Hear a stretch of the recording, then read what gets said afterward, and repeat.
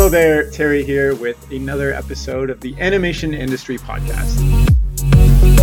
Today I have a pretty interesting episode about the not so talked about side of animation, which is everything to do with sound design. But when you think about it, pretty much half of an audience's experience with animation is just sound, everything from voice acting, music, and sound effects. So today I am talking with an animation sound designer who has a really insightful look into the right way to put together sound for your animation, whether it be a portfolio, a demo reel, or any kind of short film or feature film even. And his name is Barrett Slagle, and he started his journey into animation way back when he actually signed with Atlantic Records as a recording artist. So with Atlantic Records, he did extensive touring. He shared a stage and co-wrote songs with Alan White, who worked with Morrissey. He cut a record with legendary producer-engineer Joe Ciccarelli, who worked with U2, Beck, and the White Stripes, and mixer Brian Malouf, who worked with Michael Jackson and Queen, and he did all of this before the age of 23, which is quite insane. And after gaining all of this experience and learning from these masters, he realized he had a passion for working in the studio, and so he decided to pursue a full-time career as a producer. And since then, he has produced, recorded, mixed, and co-written dozens of albums at artisan labels, and now he co-owns his own animation studio called Open the Portal, where he also heads up the audio department and does all the sound effects and music for their animations. And some of his work has included projects for Katy Perry, A$AP Rocky, Mattel, and Disney. So, Barrett, I am really excited to chat about everything to do with sound design. How are you doing today? I'm doing wonderful. Thanks for having me on the podcast.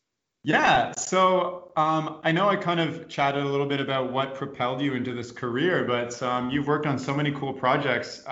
What has given you the passion to work on animations and sound design and all that stuff in the first place? Well, I just generally have a passion for music and audio in general. I think I've had that since I was a kid. And there's something about sound design very specifically where it allows me the opportunity to really explore and craft and create insane sounds that you wouldn't even have a need for in just music.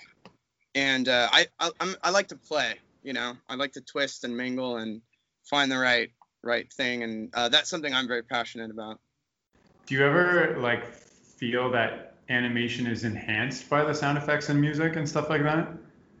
Absolutely. I'm under the impression that music and sound is half of the animation because, if you're doing live action, you might have people on set that are, recording things here and there, but animation is just photographs.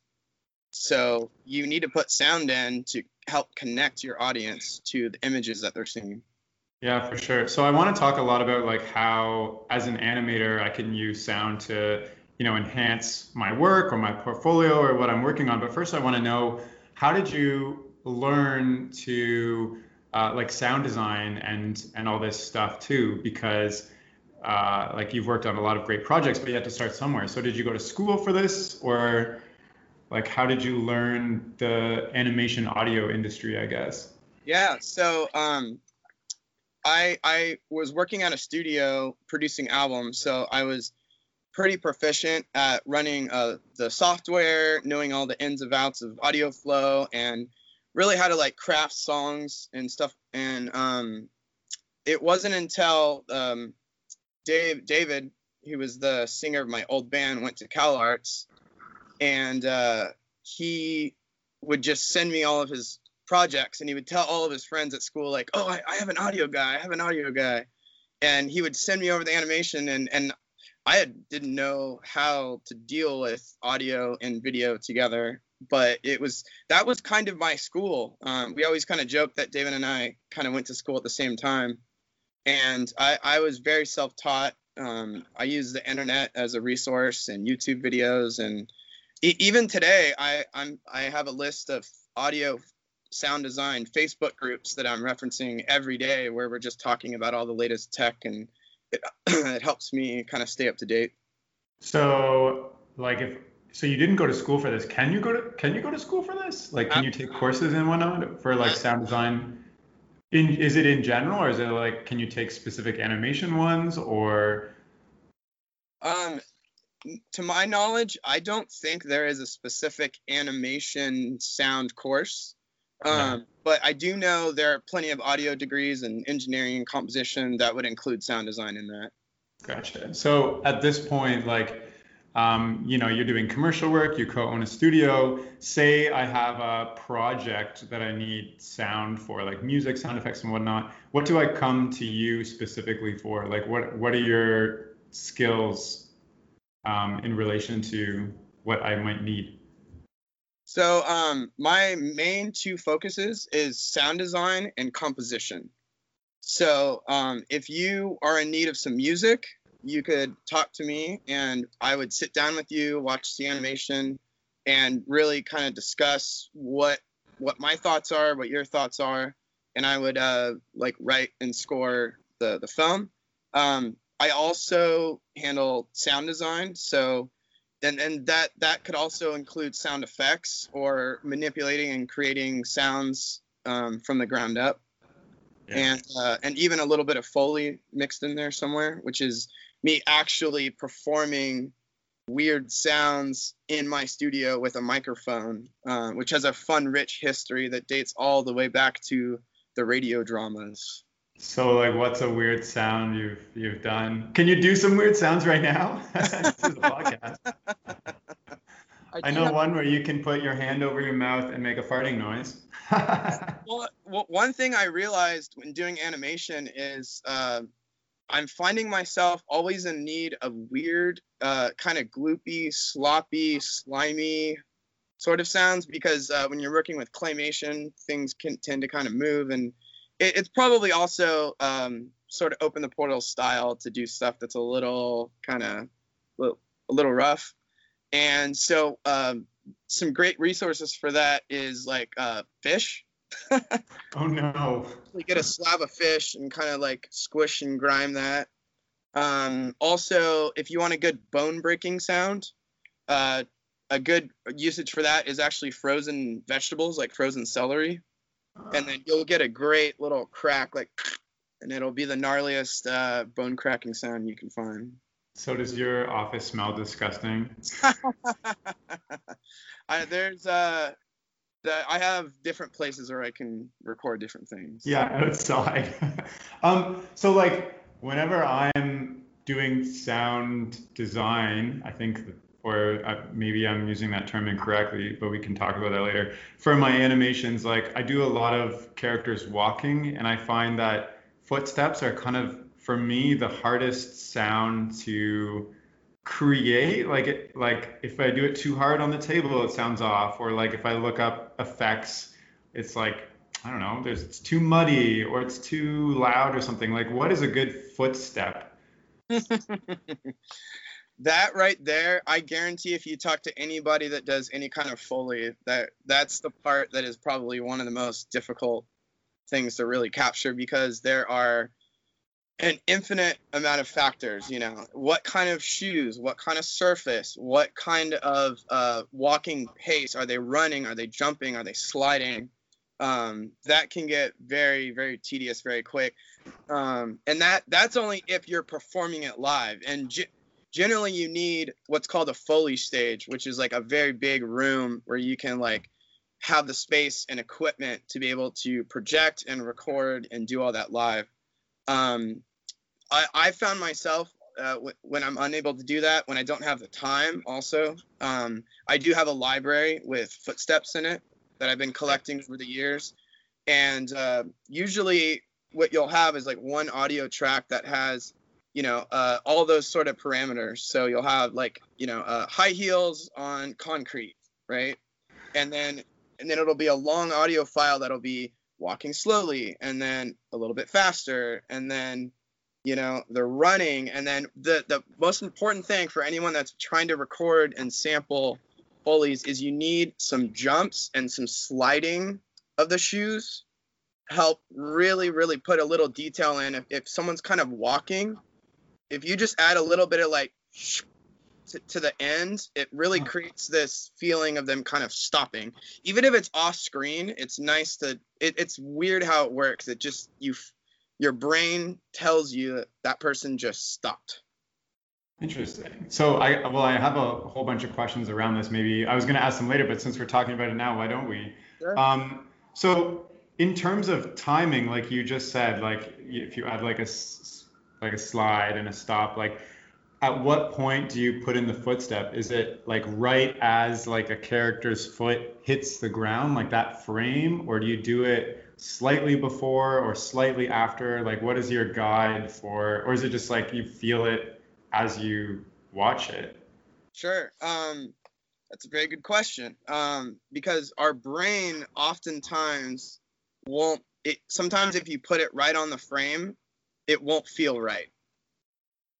So what I usually do is start with right on the frame, like right when the foot hits the floor, and then I watch it and see how it is. And sometimes if you nudge it just like even milliseconds a little behind or a little before, you can kind of find the sweet spot.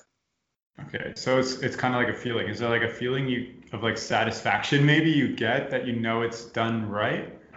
Yes, absolutely. I would say a lot of things in this line of work, does kind of end up coming down to a little bit of that. It just feels right. So maybe like what sets, like when you're watching other animations or just anything, what sets like an amateur sound design production apart from one that's done professionally? Like if you're doing something and you're like, yes, I got this right, it feels satisfactory, but if you're watching something, how can you tell that this something is like off, I guess, or not done correctly? Right. There are a few kind of common mistakes that I see a lot, especially with like student films. One of which is generally the dialogue is not recorded very well. Yeah. And it just always breaks my heart when I see a beautiful animation and you can tell that the voice is recorded on a laptop. And I understand there's a lot of limitations when you're a student and you're on a deadline and you're trying to get your piece done. But if there's like any encouragement I can give students is like, say your due date is on the 10th, in your brain, set it to, the 5th at least, or if not more time, and just create yourself a little buffer room to really dive in and do the sound properly. Gotcha. With the sound effects itself, like like I do stop motion and I have like, I'm tempted to put like a sound effect for absolutely everything, like an eye blink, a footstep, I don't know, a hair swoosh, like whatever. And then when I watch it, like in my mind, I'm like, yeah, this is great because I'm looking at each specific thing, waiting for the sound effect. But then sometimes when somebody else watches it, they're like, whoa, this is just overwhelming with sounds. Right. How do you discipline yourself or know what's right to do? Because sometimes I'll watch an animation and only realize that like you don't even hear the footsteps. They don't even put that in, and it doesn't even need it. It's fine just as a silence or something. Absolutely. So I would say that the big picture answer to your question is story is king, right? Yeah. Every decision that you make when you're making a film should always be reflective and supporting the story.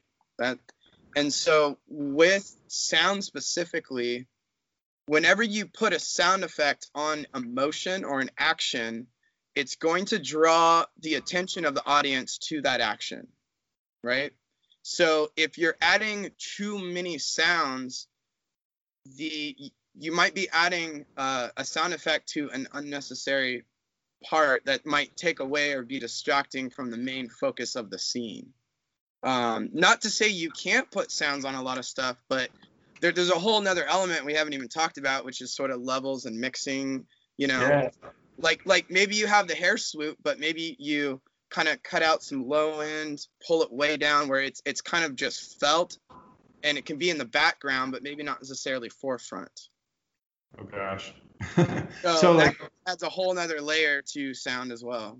but it makes sense that if you're trying to follow the story, like maybe the story includes hearing all of the things going on, but Sure. focusing on something specific. Absolutely. But I will say that your brain can only focus on so much. So one technique that I use a lot is, after I put all my sounds in, I tend to go through and just start muting stuff and going, does it need that? Does it need that? Do I need to get rid of that? And just kind of see what I can get away with. And sometimes it also changes the whole mood, right? Like if, say, you had a section where you hear all the Foley and the sound effects, and then the music sweeps in and you have this real beautiful dramatic moment. What if all the sound effects just go away and all you're hearing is music and this visual? That's going to be a completely different feeling. So I think everything is very dependent on the scene and the story. I don't think there's quite an easy answer to that question. Gotcha. Yeah. So, well, I guess like you said, it's also like a very like almost emotional, I guess, skill set you need to have. Absolutely. I mean, that's one thing that I'm constantly asking myself when I'm seeing a scene is, what emotion it needs to be coming across here. Am I feeling that emotion? That should absolutely be at the top of your forefront all the time as you're going through. Gotcha. So maybe let's backtrack a little bit and talk more about like the career / like business of sound. Like, first of all, like what excites you about being in this career? Oh man, I just love it. I'm passionate about it. I mean, that's why I was stoked to do this podcast. I will literally geek out for hours on all this stuff, and the fact that someone is willing to value my time and skill set enough to pay me money for it, that's very exciting to me. And also too, just Dave and I tend to work together on also creating the stories and our own original IP, and I love storytelling, and developing our own work is extremely exciting to me. So, well, you just said something interesting, that somebody would pay you money to do what you want to do. And that's like, I think the biggest jump in any passion career is doing something for yourself and then getting paid to do it. So how did you, I know we kind of went through the history a little bit, but how did you make the jump from being like, I love sound, to actually getting paid and actually getting clients? Right. Well, that started, to me, there was kind of two phases. There was, my career as a music producer. So that was just me being 24 years old, and I had a little computer in my bedroom, and I was a part of sort of the music community, and I just, word of mouth got around that I had a skill set and people were willing to pay for it. And then fast forward to Open the Portal, we just kind of, we built a pretty strong presence. And what it really comes down to is you being confident in what your value is. People are going to pay you money for something that you're confident that you can do. If you feel like you're worth $5, that's what people are going to pay. Gotcha. So do you, I guess, when you're pitching, do you have a worth in your mind, or is it based on the budget they have or something? I don't know. Like, how does that work? Well, I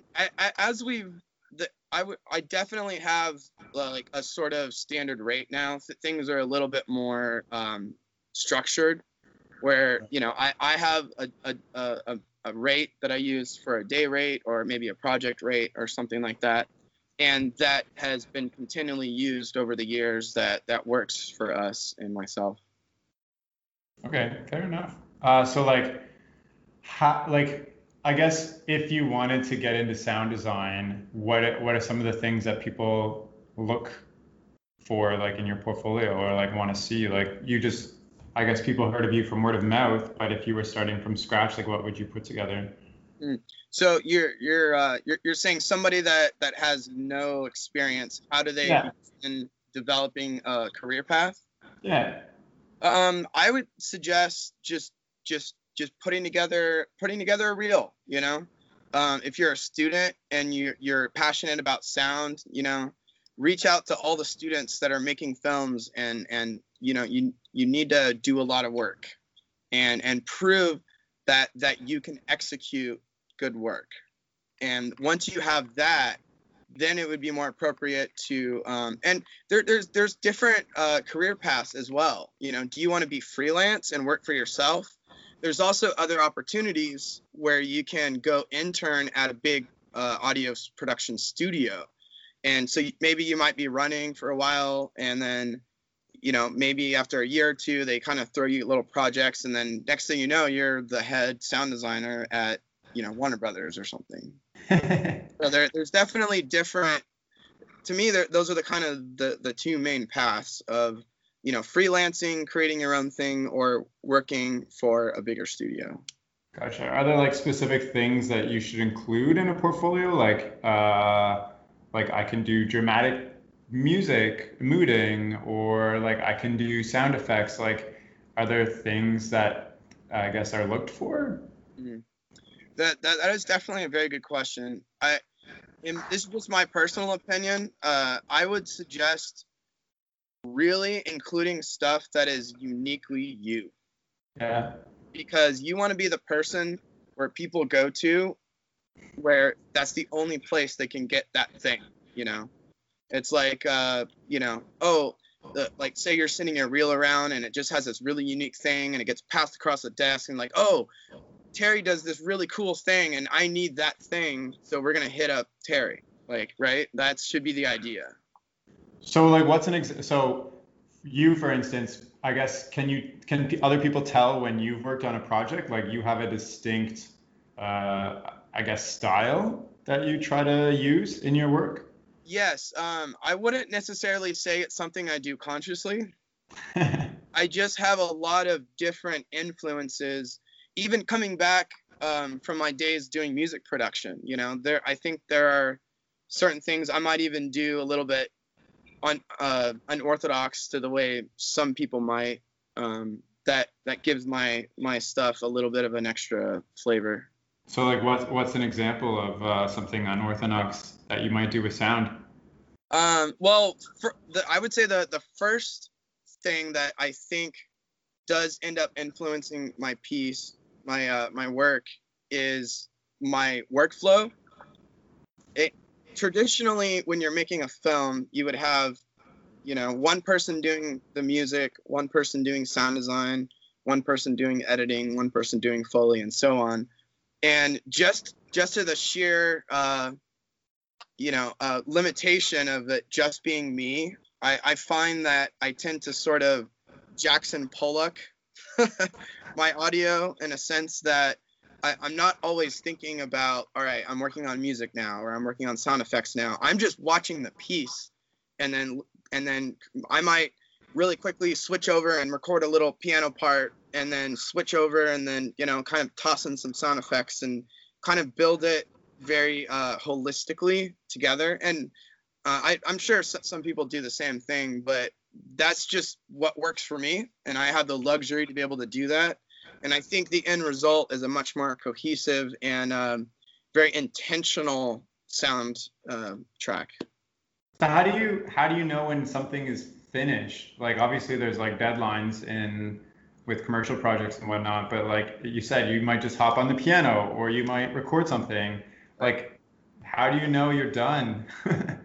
Yeah, and that goes a little bit to our previous conversation of that is something, once you develop a good ear and once you do it a lot, that there's something in your gut that just, and sometimes even it's an emotion. Like, sometimes I watch something that I did and it feels like I didn't do it. It feels like I'm no longer working on something, I'm watching something that has nothing to do with me.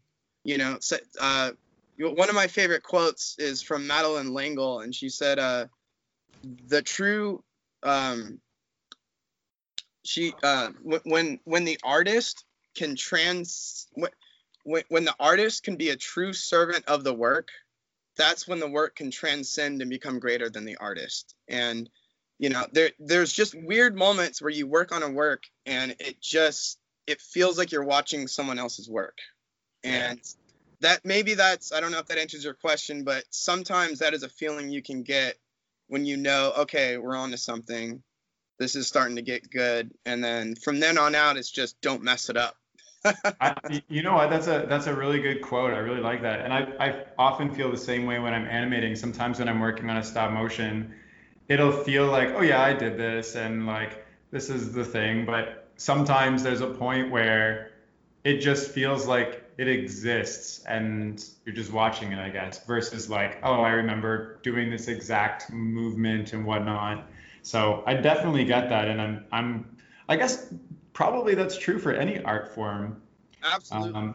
So you mentioned training your ear, which I know we talked about before. Are there like specific, like say, okay, so from my perspective, and there are a lot of students listening to this as well who will have to put together student films and portfolios at some point, where like I don't have a lot of experience with sound design and music and whatnot. What are some things that I can do to train my ear to when I put together my own stuff to know that, okay, this sounds very amateur, or like this, what can I do to train my ear to get to the next level and say, okay, this is actually what I should do instead, and this sounds much better.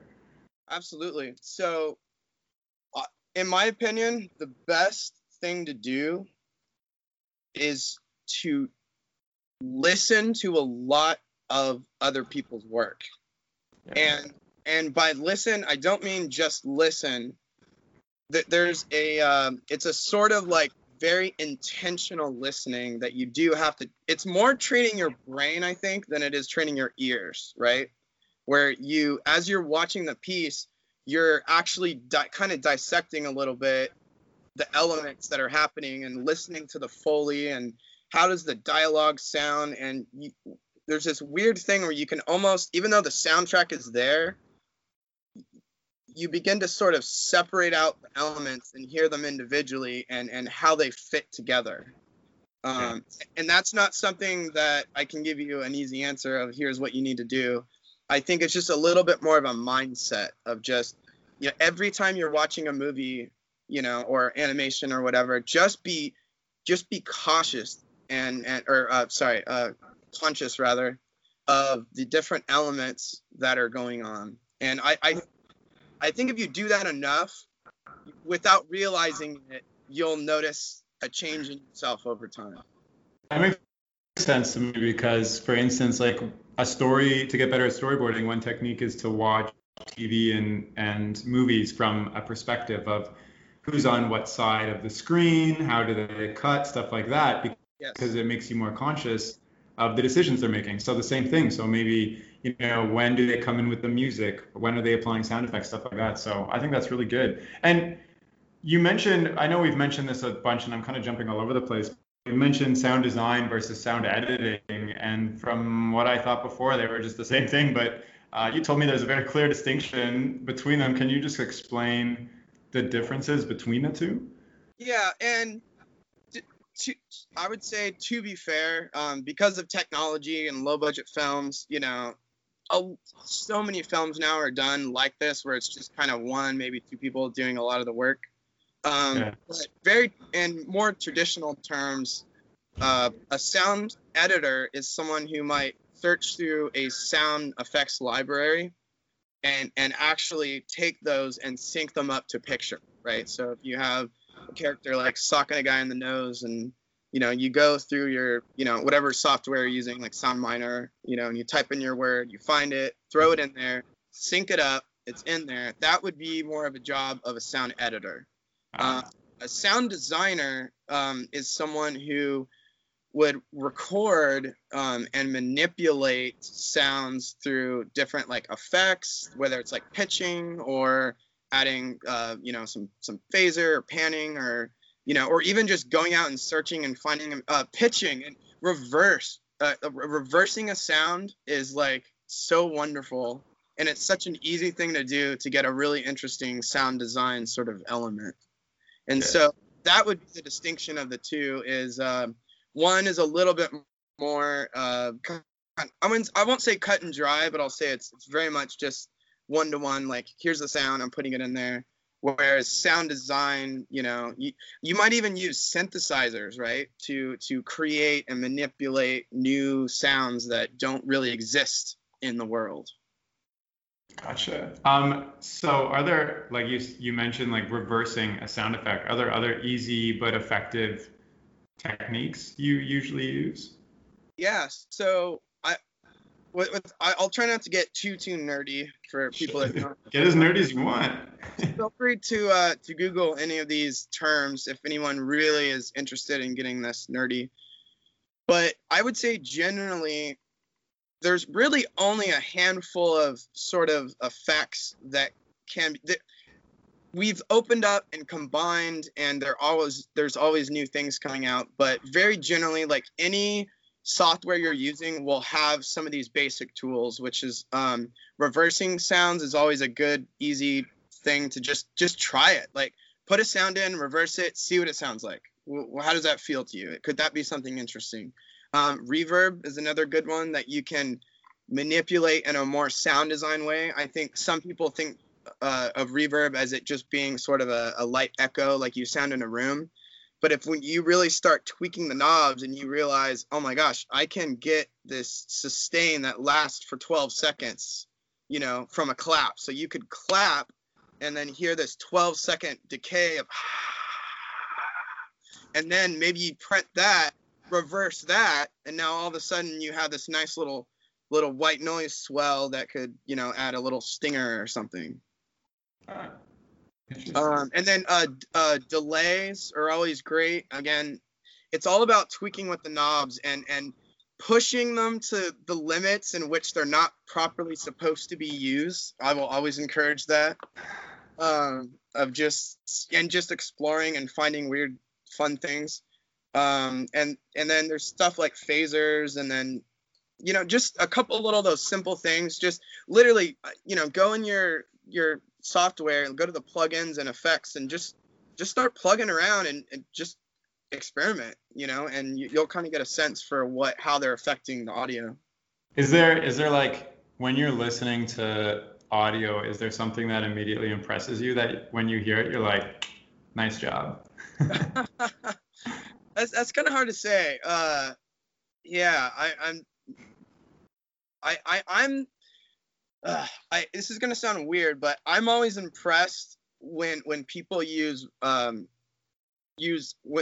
when people are more restrained, right? Mm-hmm. And when those moments when there should be something there, or the real obvious thing to do would be this, and they either don't have a sound there or they have an interesting sound.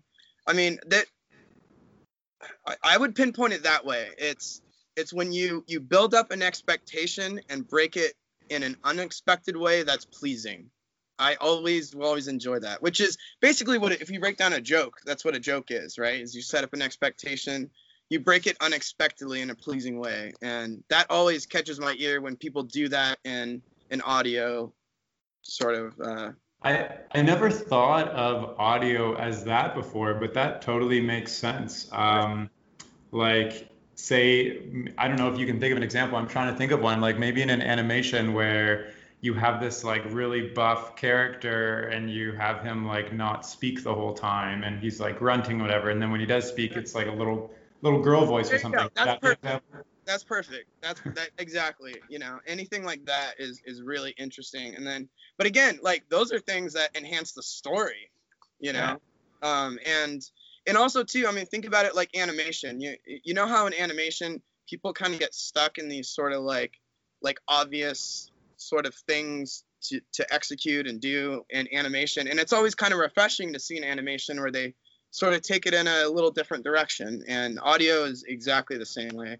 And honestly, most of my opinions on audio are going to apply to every art form.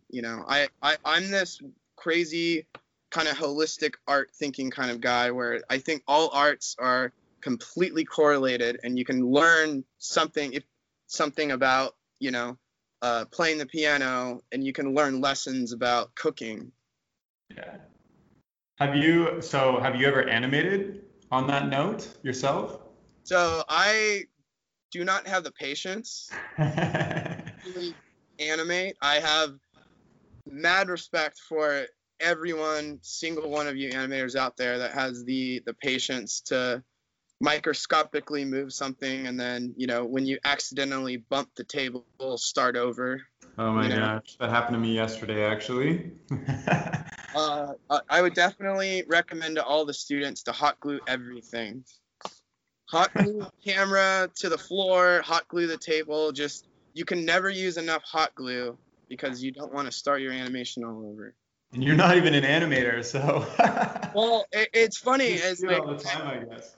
yeah, well, owning an animation studio, and the part of the vision for Open the Portal was to have a place where sound and animation coexist together beautifully. And so what I made it my mission the past 5 years to really understand the process of stop motion to a certain extent, where to answer your question earlier, I did direct a short animation project. It was just for one of our Instagrams, and I had worked with an intern, and I had a vision, and I knew enough about animation to have a gist for like how it would work, and we planned it out, and she ended up being a killer animator and just blew it out of the water. And so I haven't done actual animation, but I actually really enjoyed kind of directing. Nice. So, from the animation perspective, like you said, you don't have the patience to meticulously move something and spend hours and hours in doing it, but you do have the patience to spend all that time on audio. So, how long does it take you to actually do a project? Say, I don't know, I have a 1 minute animation. How long is that going to take you? So one lesson I learned a long time ago was to really optimize what you're doing. So I'm at a fairly optimized place right now where I know I all the hotkeys and shortcuts. Like, if you can save 3 seconds 1,000 times over, you're gonna save up a lot of bank of time. So I feel like that's another skill set that I have, is to be able to know where to work efficiently and also leave room for creativity. So to answer your question, it really depends on the complexity of the piece, but generally speaking, as a rough guideline, I can do sound editing and sound design for a 1 minute piece in about a day. And assuming that the score isn't anything too spectacular, I can bust that out in also another day. Nice. Well, that's, I mean, when I do audio for my like 7 second stop motion films, it takes me a day already. So Right. I can't imagine doing a minute. But I bet you could animate a hell of a lot quicker than I can. Well, can you actually talk about a project you're working on right now as an example, just to take us through the process of like, at what point do you come in and start doing sound design? Like, for instance, do you wait until something is completely animated, or do you come in the process in the middle? I don't know. Do you have a project you're working on right now where you can just kind of explain from not having any sound to the finished product? What is the process you go through? Right. So do you want the ideal situation, or do you want what happens, say, on a commercial job? Use like a specific scenario, that's because like ideal is, when does anything ever happen ideally, right? Like, what is the nitty gritty of how it actually works? Sure. So I feel like I can answer both. Typically speaking, when I'm working on a commercial project, they usually don't bring me in until audio is always the afterthought, right? Like, say you're doing a commercial for Coca-Cola, and you have the ad agencies, and they're going to be working with the brand, and they're going to spend all this time coming up with the campaign. They're going to like figure out how to execute. They're going to hire all the people. There's going to be super stressing to like get it all done. And then at the very end, it's like, oh yeah, wait, and we need to like a little time for audio. That's not always the case, but it's been the case a lot of times. So generally speaking, I jump in usually very near the end of a project, hopefully during picture lock, because I've definitely more than once, finished something and then there's edits, and then I have to go in, and I actually have a whole system I've developed for very quickly adjusting stuff for picture lock. What is picture lock? Oh, so picture lock means that you're not going to edit the video anymore. So that means like that means like picture is locked. It's not changing. So I've been in situations where I do all this work on and I build the whole thing out, They're like, oh, we just cut 7 seconds off. That's fine. Like, can you just adjust it?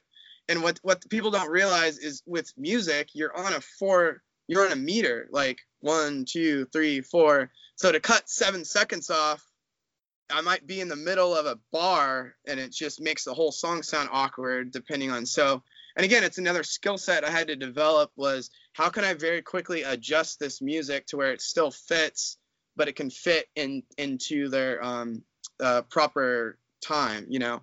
Another very common commercial format they'll want is, you know, you do a commercial that's 15-second spot. It's the same spot, but they'll want a 15-second version, a 30-second version, and a 60-second version. So again, with music, I have to create a score that's going to fit and sound great in a 15-second, a 30-second version, and a 60-second version. So that can also be a little bit challenging, and you know, you just kind of work through these things.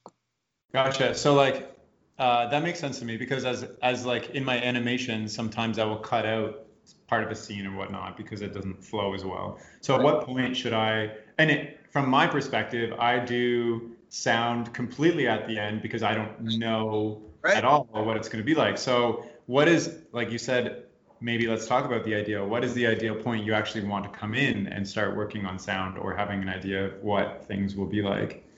Well, assuming I'm doing the music and sound effects and most of the audio, I like to be involved. And this is how Open the Portal is structured, right? Is Dave and I decided, like, what's our ideal situation? That's why, you know, I have my studio in the same building as the animation, and we're on the same server and we can swap files all the time. My ideal situation is to be there from day one, right? Even we're just concepting the idea and doing pre-production, that still gives me ample time to start writing songs on the piano and just getting some ideas and kind of really honing you know, just really exploring ideas. So that way, by the time we get a little bit further along, I already have a direction. You know, maybe we change directions and I have ample time to try other ideas. And then, you know, I think a lot of the sound design stuff is a little bit better later, like once stuff is shot. But yeah, I just like being involved all the way through. And so we've even found sometimes music can inform and inspire the animation as well. Like sometimes I'll write a song that we know is going to be in a section, and then they'll animate to the song, right? Which is like amazing because that's when you get that real connecting point of the music and the animation just bouncing and working together. I mean, that was kind of how it was done back in the day. Like if you look at the old Mickey Mouse cartoons, they would record those jams, right? And then, yeah. I mean, people do it, not just the old cartoons, but the merry melodies and all that stuff. Right, and even like the background trees, right? We're like dancing to the beat, you know, it's great. I love all the old school like Fleischer stuff. Yeah, it's pretty awesome. So like going back to, I'm thinking about like student films and stuff. How do I actually find somebody like you to work on my project or my thesis film, or like say I'm even just putting together a short film for a festival, and I've watched a lot of short films, and some of the sound design can tell like, oh, they use that free sound effect that I've used in all of my things before. There's like a rooster crowing, there's like a whip sound, and like a lightning that I hear even in TV shows. And I'm like, I know where you got that. So don't forget the infamous squawk of the hawk when oh my gosh. Whenever you're seeing like a shot of mountains, there's always it's always the same exact sample. Yeah, it's so funny. I won't go into this, but if all your viewers should, if you're interested in sound design effect memes that have been embedded into your childhood, that are jokes that they would just sort of like incorporate in movies to kind of talk to one another, look up something called the Wilhelm scream. Okay. And you guys can have fun with that. You'll hear it and you'll think, I know that sound, and it's been with me since my childhood. I know that it's in like movies all the way back to like black and white, isn't it? Isn't it from it's from a soldier in one movie, isn't it? It's actually from a cowboy getting eaten by a crocodile. Oh yeah! Oh my gosh! And Yes. I've actually heard there were like 3 or 4 takes of this scream, and you can hear he's like rah, rah, and then you get to the one and you're like, oh my god, that's a scream. It's like that newspaper that's used in like every movie, right? Or like TV show as well. It's like just this giant inside joke. Right. Um, Anyway, sorry, I didn't mean to get on more. so how do I actually go about finding somebody to work with in sound design? Like you said, there are forums that you go on. Do I just like jump on one of those forums and be like, hey, yo, I have a student film I'm working on? Yeah. Okay. So I'm gonna give you 3 different avenues. Like, say Okay. let's assume you're a student, right? And you're making a short film. Avenue number 1 is, I'm sure your school probably has an audio department, but you know what I would do is I would go to the professor and say, who is your best student, right? And get their info, or try and reach out to them or leave your card with the professor and connect one-to-one. And because so much of this industry is growing and building relationships with people, right? Yeah. So, you may not want someone like me. If you're a student, I would encourage you to find someone like a peer that you guys can grow and work on stuff together, because once you find someone that you click with, you should stick with that person as long as possible. There's a reason Tim Burton and Danny Elfman work together, and John Williams, and it's just, you build connections and grow with these people. So that's avenue number 1, I would suggest. Avenue number 2, like you said, Facebook groups are just huge right now, and there's I can't tell you how many. I even have a friend in casting. She does stuff for like reality shows, and she literally has a Facebook group where she's like, hey, I need a PA for whatever, and it's like people get work through these things. So I would just go through Facebook and look for sound design groups and composer groups, and these are all people that have studios and are just would love to work. And who knows, maybe they're in the UK, but if you guys connect well, just work with that person. Do you remember the names of any of these groups, or just? I literally think one of them is called I Need an Audio Person. You know what I mean? It's just search on Facebook groups and just type in sound design, and you'll just go through the list and just start joining, Writing all these down. Yeah, please do. So that would be a great reference. And then, a third option would be just how you were saying, look at student films that are kind of going around, and look at the name of the person, that did the sound design, right? That's what credits are for, so you can track down that person. And who knows, maybe even if it's sending an email definitely is never a bad idea as long as you're being respectful. But who knows, just hit up people and see who's down. Hey, that's how we got to talking on this podcast, so it works. Absolutely. I think some people get a little apprehensive about sending emails, and again, keep it short and sweet, and be honest. And worst thing that could happen is they don't say anything, and then that's fine. Yeah.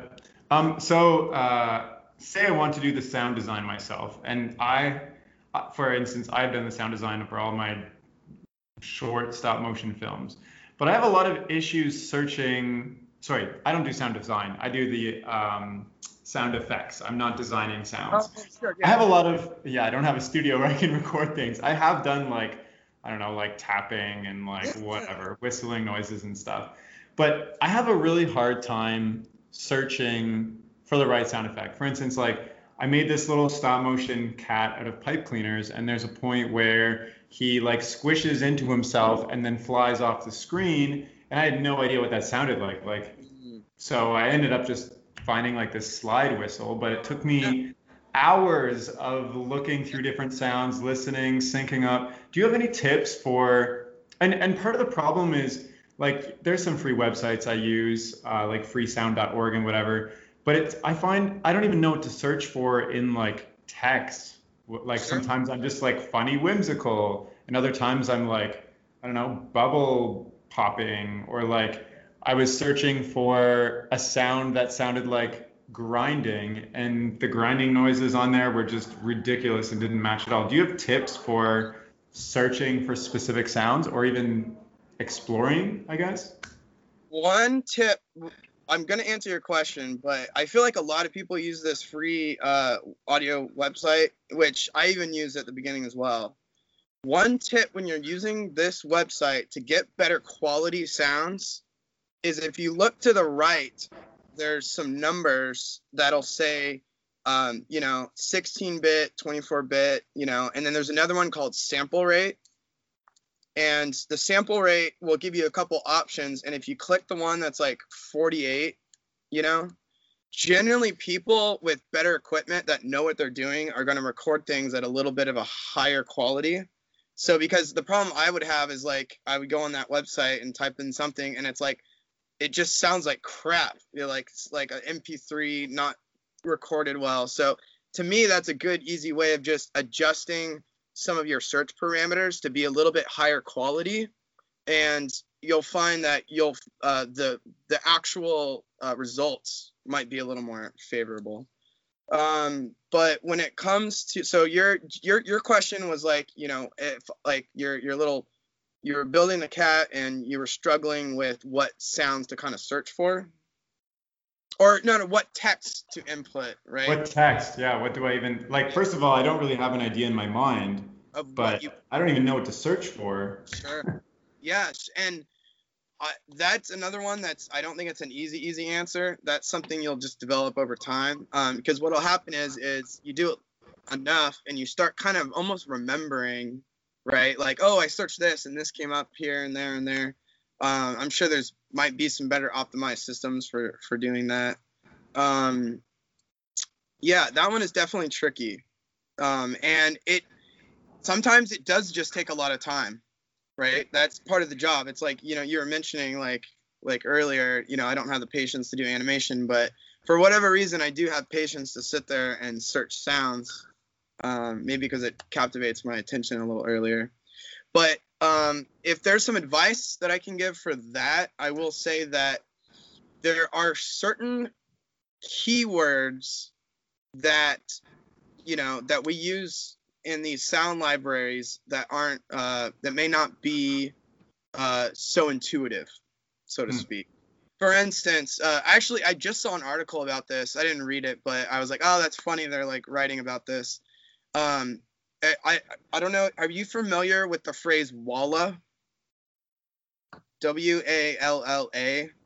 So no. If you were to type in on the free sound effects Walla, what you're gonna get is a crowd of people not saying words, but just kind of chattering in the background, like blah, blah, blah, blah, blah, and you're gonna get a nice little ambience background of a whole crowd of people. That is called a Walla. So if you're ever looking for just like a general background layer of just the sound of people in a room, you would type Walla, and so there are certain sort of key phrases and searches that will help you sort of get to where you want to go. And I would definitely, a quick Google search, you should be able to find a little PDF with just like common sound effects search terms, or, and that might be a good tool if you're just starting out and kind of learning these things. What about music? Because that's another thing I really struggle with, finding the right music for something. I have no idea what to search either. That's something I don't have as much experience with. Because you make your own. But I think I will be able to help a little bit in that, in a sense that I do know that there are certain libraries, I doubt they're free libraries, but there are certain libraries that do they understand that people searching for music aren't going to know technical terms.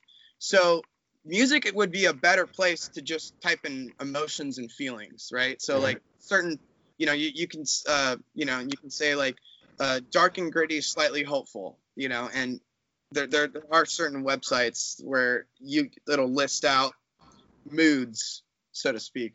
Gotcha. Can you think of any websites that are specifically good to use? I mean, we mentioned freesound.org, but Are there other ones out there that are really good to use?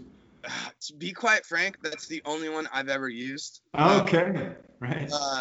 From back in the day. I mean, it depends on, like, if you want to put a little money into it, which I would encourage you to do, because the quality of the sound effects are going to be a lot better. You know, there's like, I think there's one called like Sound Dogs, and again, Facebook groups. There's a whole Facebook group I'm a part of for people that record and promote their own sound effects libraries that they sell, which is kind of great. There's this whole like movement of indie recording sounds, you know, it's like weird stuff, you know, it's amazing. Like, it'll be like this guy, he has this weird old antique machine in his barn, and so he'll take a microphone out there and record all the weird little gears and just metal bending and the whole thing, and organize it, record it, process it well, and then sell it as a package called, like, you know, antique metal machine in the barn. Great. I'm always looking for those kind of weird, bizarre, fringy kind of stuff, especially for sound design, you know, like, you know, taking a saw to a piece of metal, you know, will get you in some interesting places. Gotcha. Cool.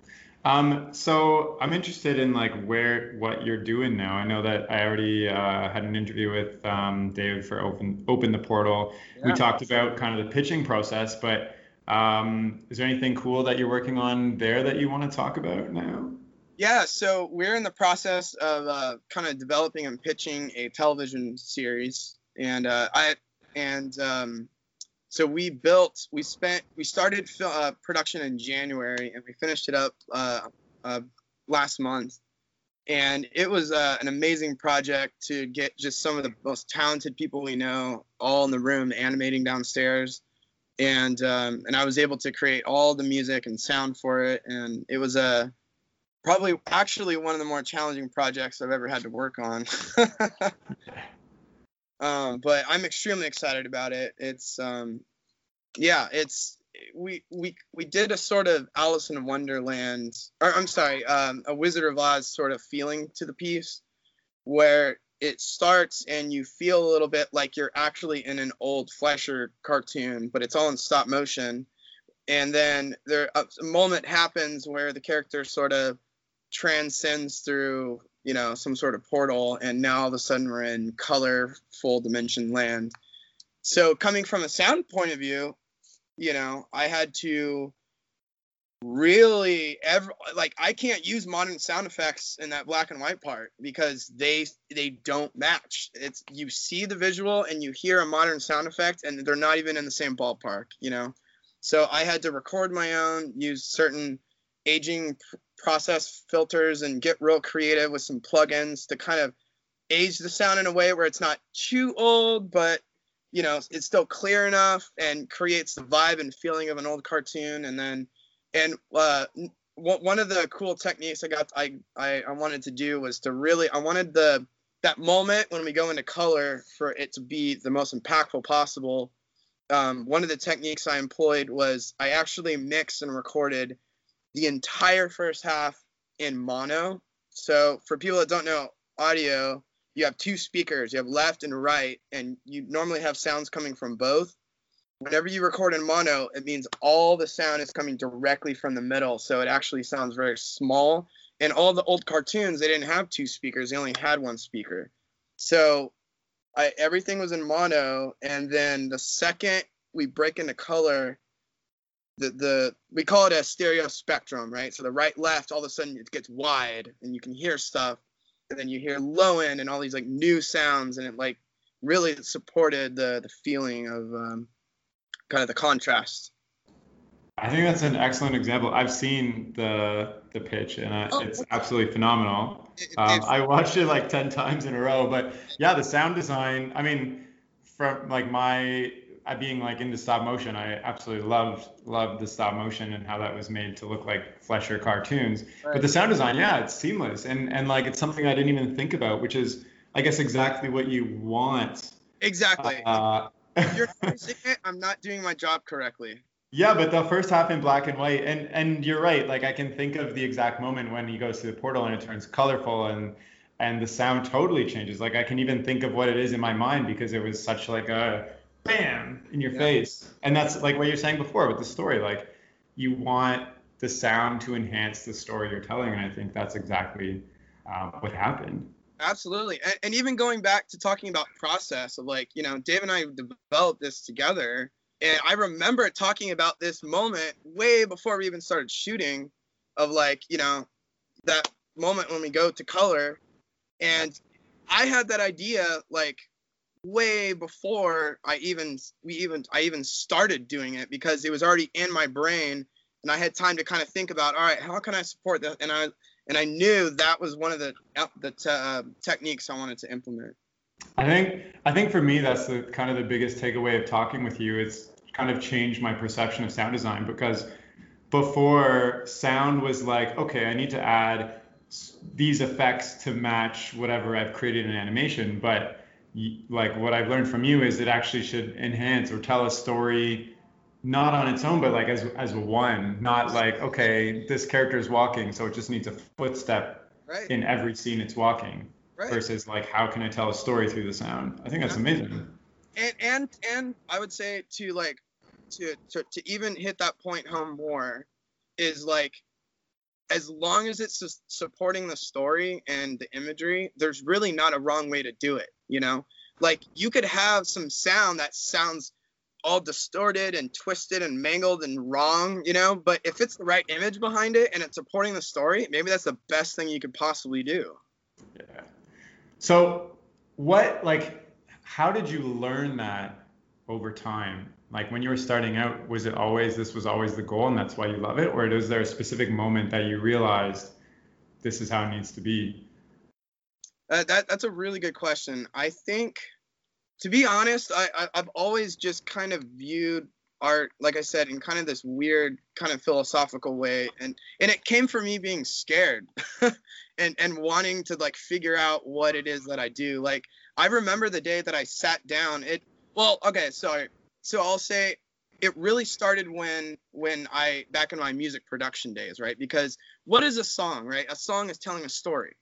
So I had to learn as a music producer, every decision I made with that band should always be supporting the story in whether it's the album or the song, and that kind of, again, where it stemmed from me one day deciding I want to be a record producer, and then really thinking about it and going, what the hell does a record producer do? Like, what is my job, right? And like really thinking about that, and then it just kind of led me down this weird kind of existential path of like really thinking about, well, what is art, like what is society, and like kind of implementing that into my thinking.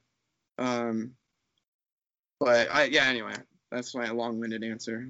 That's fine. No, I love it. I'm also curious, have you ever made like a giant mistake on something that you've worked on that you like cringe looking back, like a project? Let me see.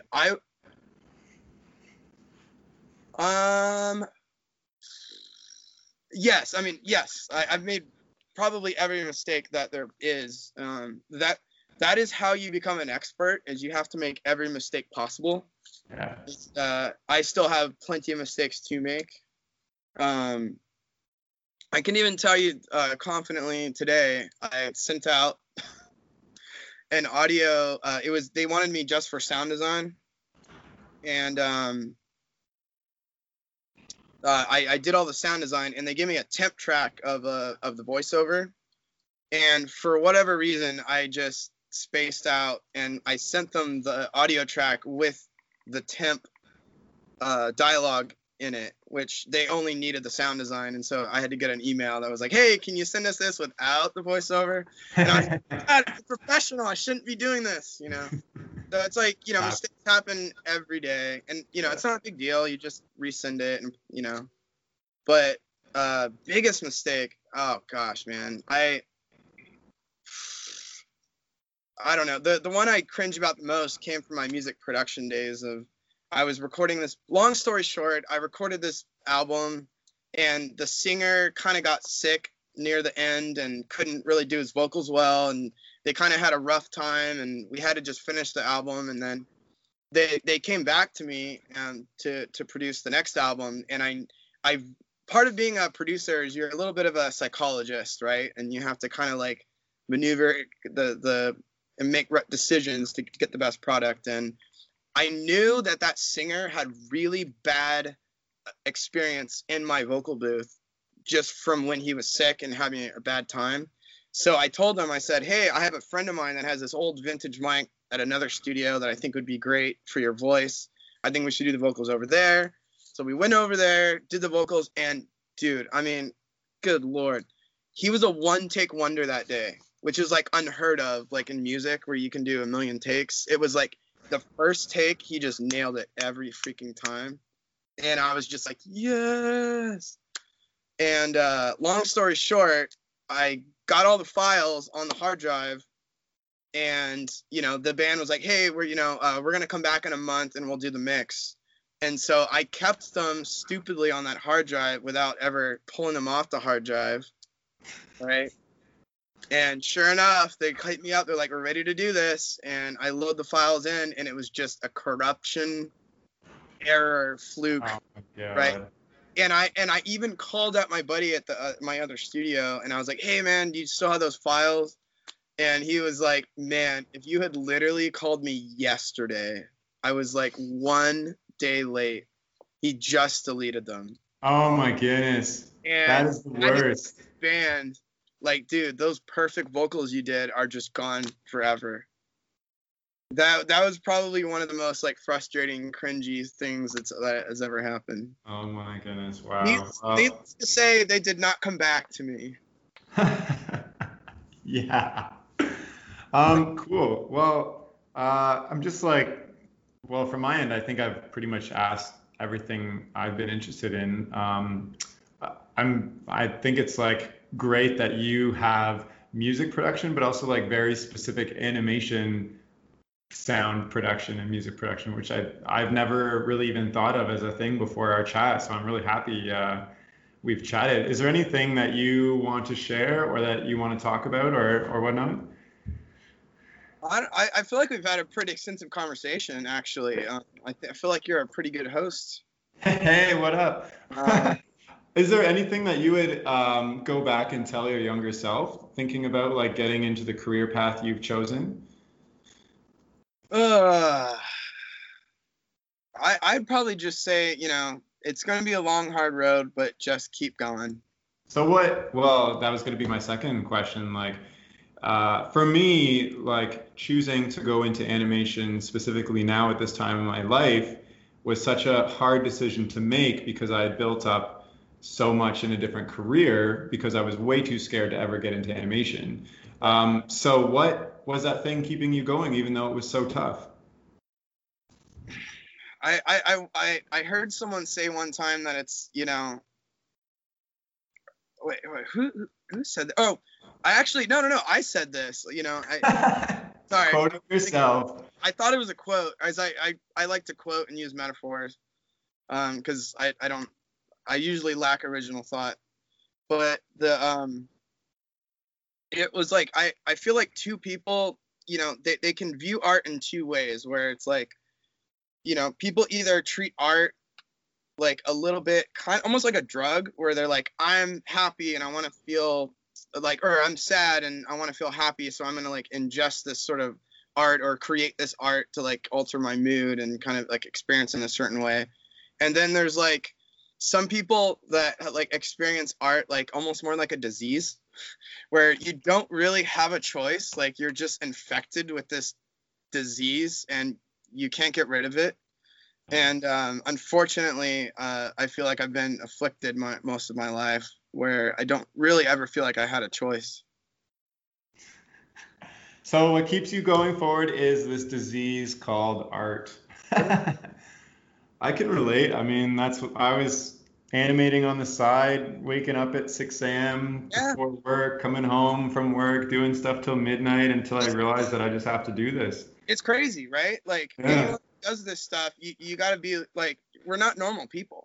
No, I talk to my friends and they're like, yeah, come home and watch Netflix. And I'm like, don't you want to create shit? And they're like, I'm happy. All right, well, thank you so much. I've had a really good chat. It's been really interesting, and I feel enlightened into this world of sound design and composition and stuff. Even though I really have no really experience at all other than searching on freesound.org and applying some footstep sound effects. Yeah, and I'm looking forward to hearing the end result.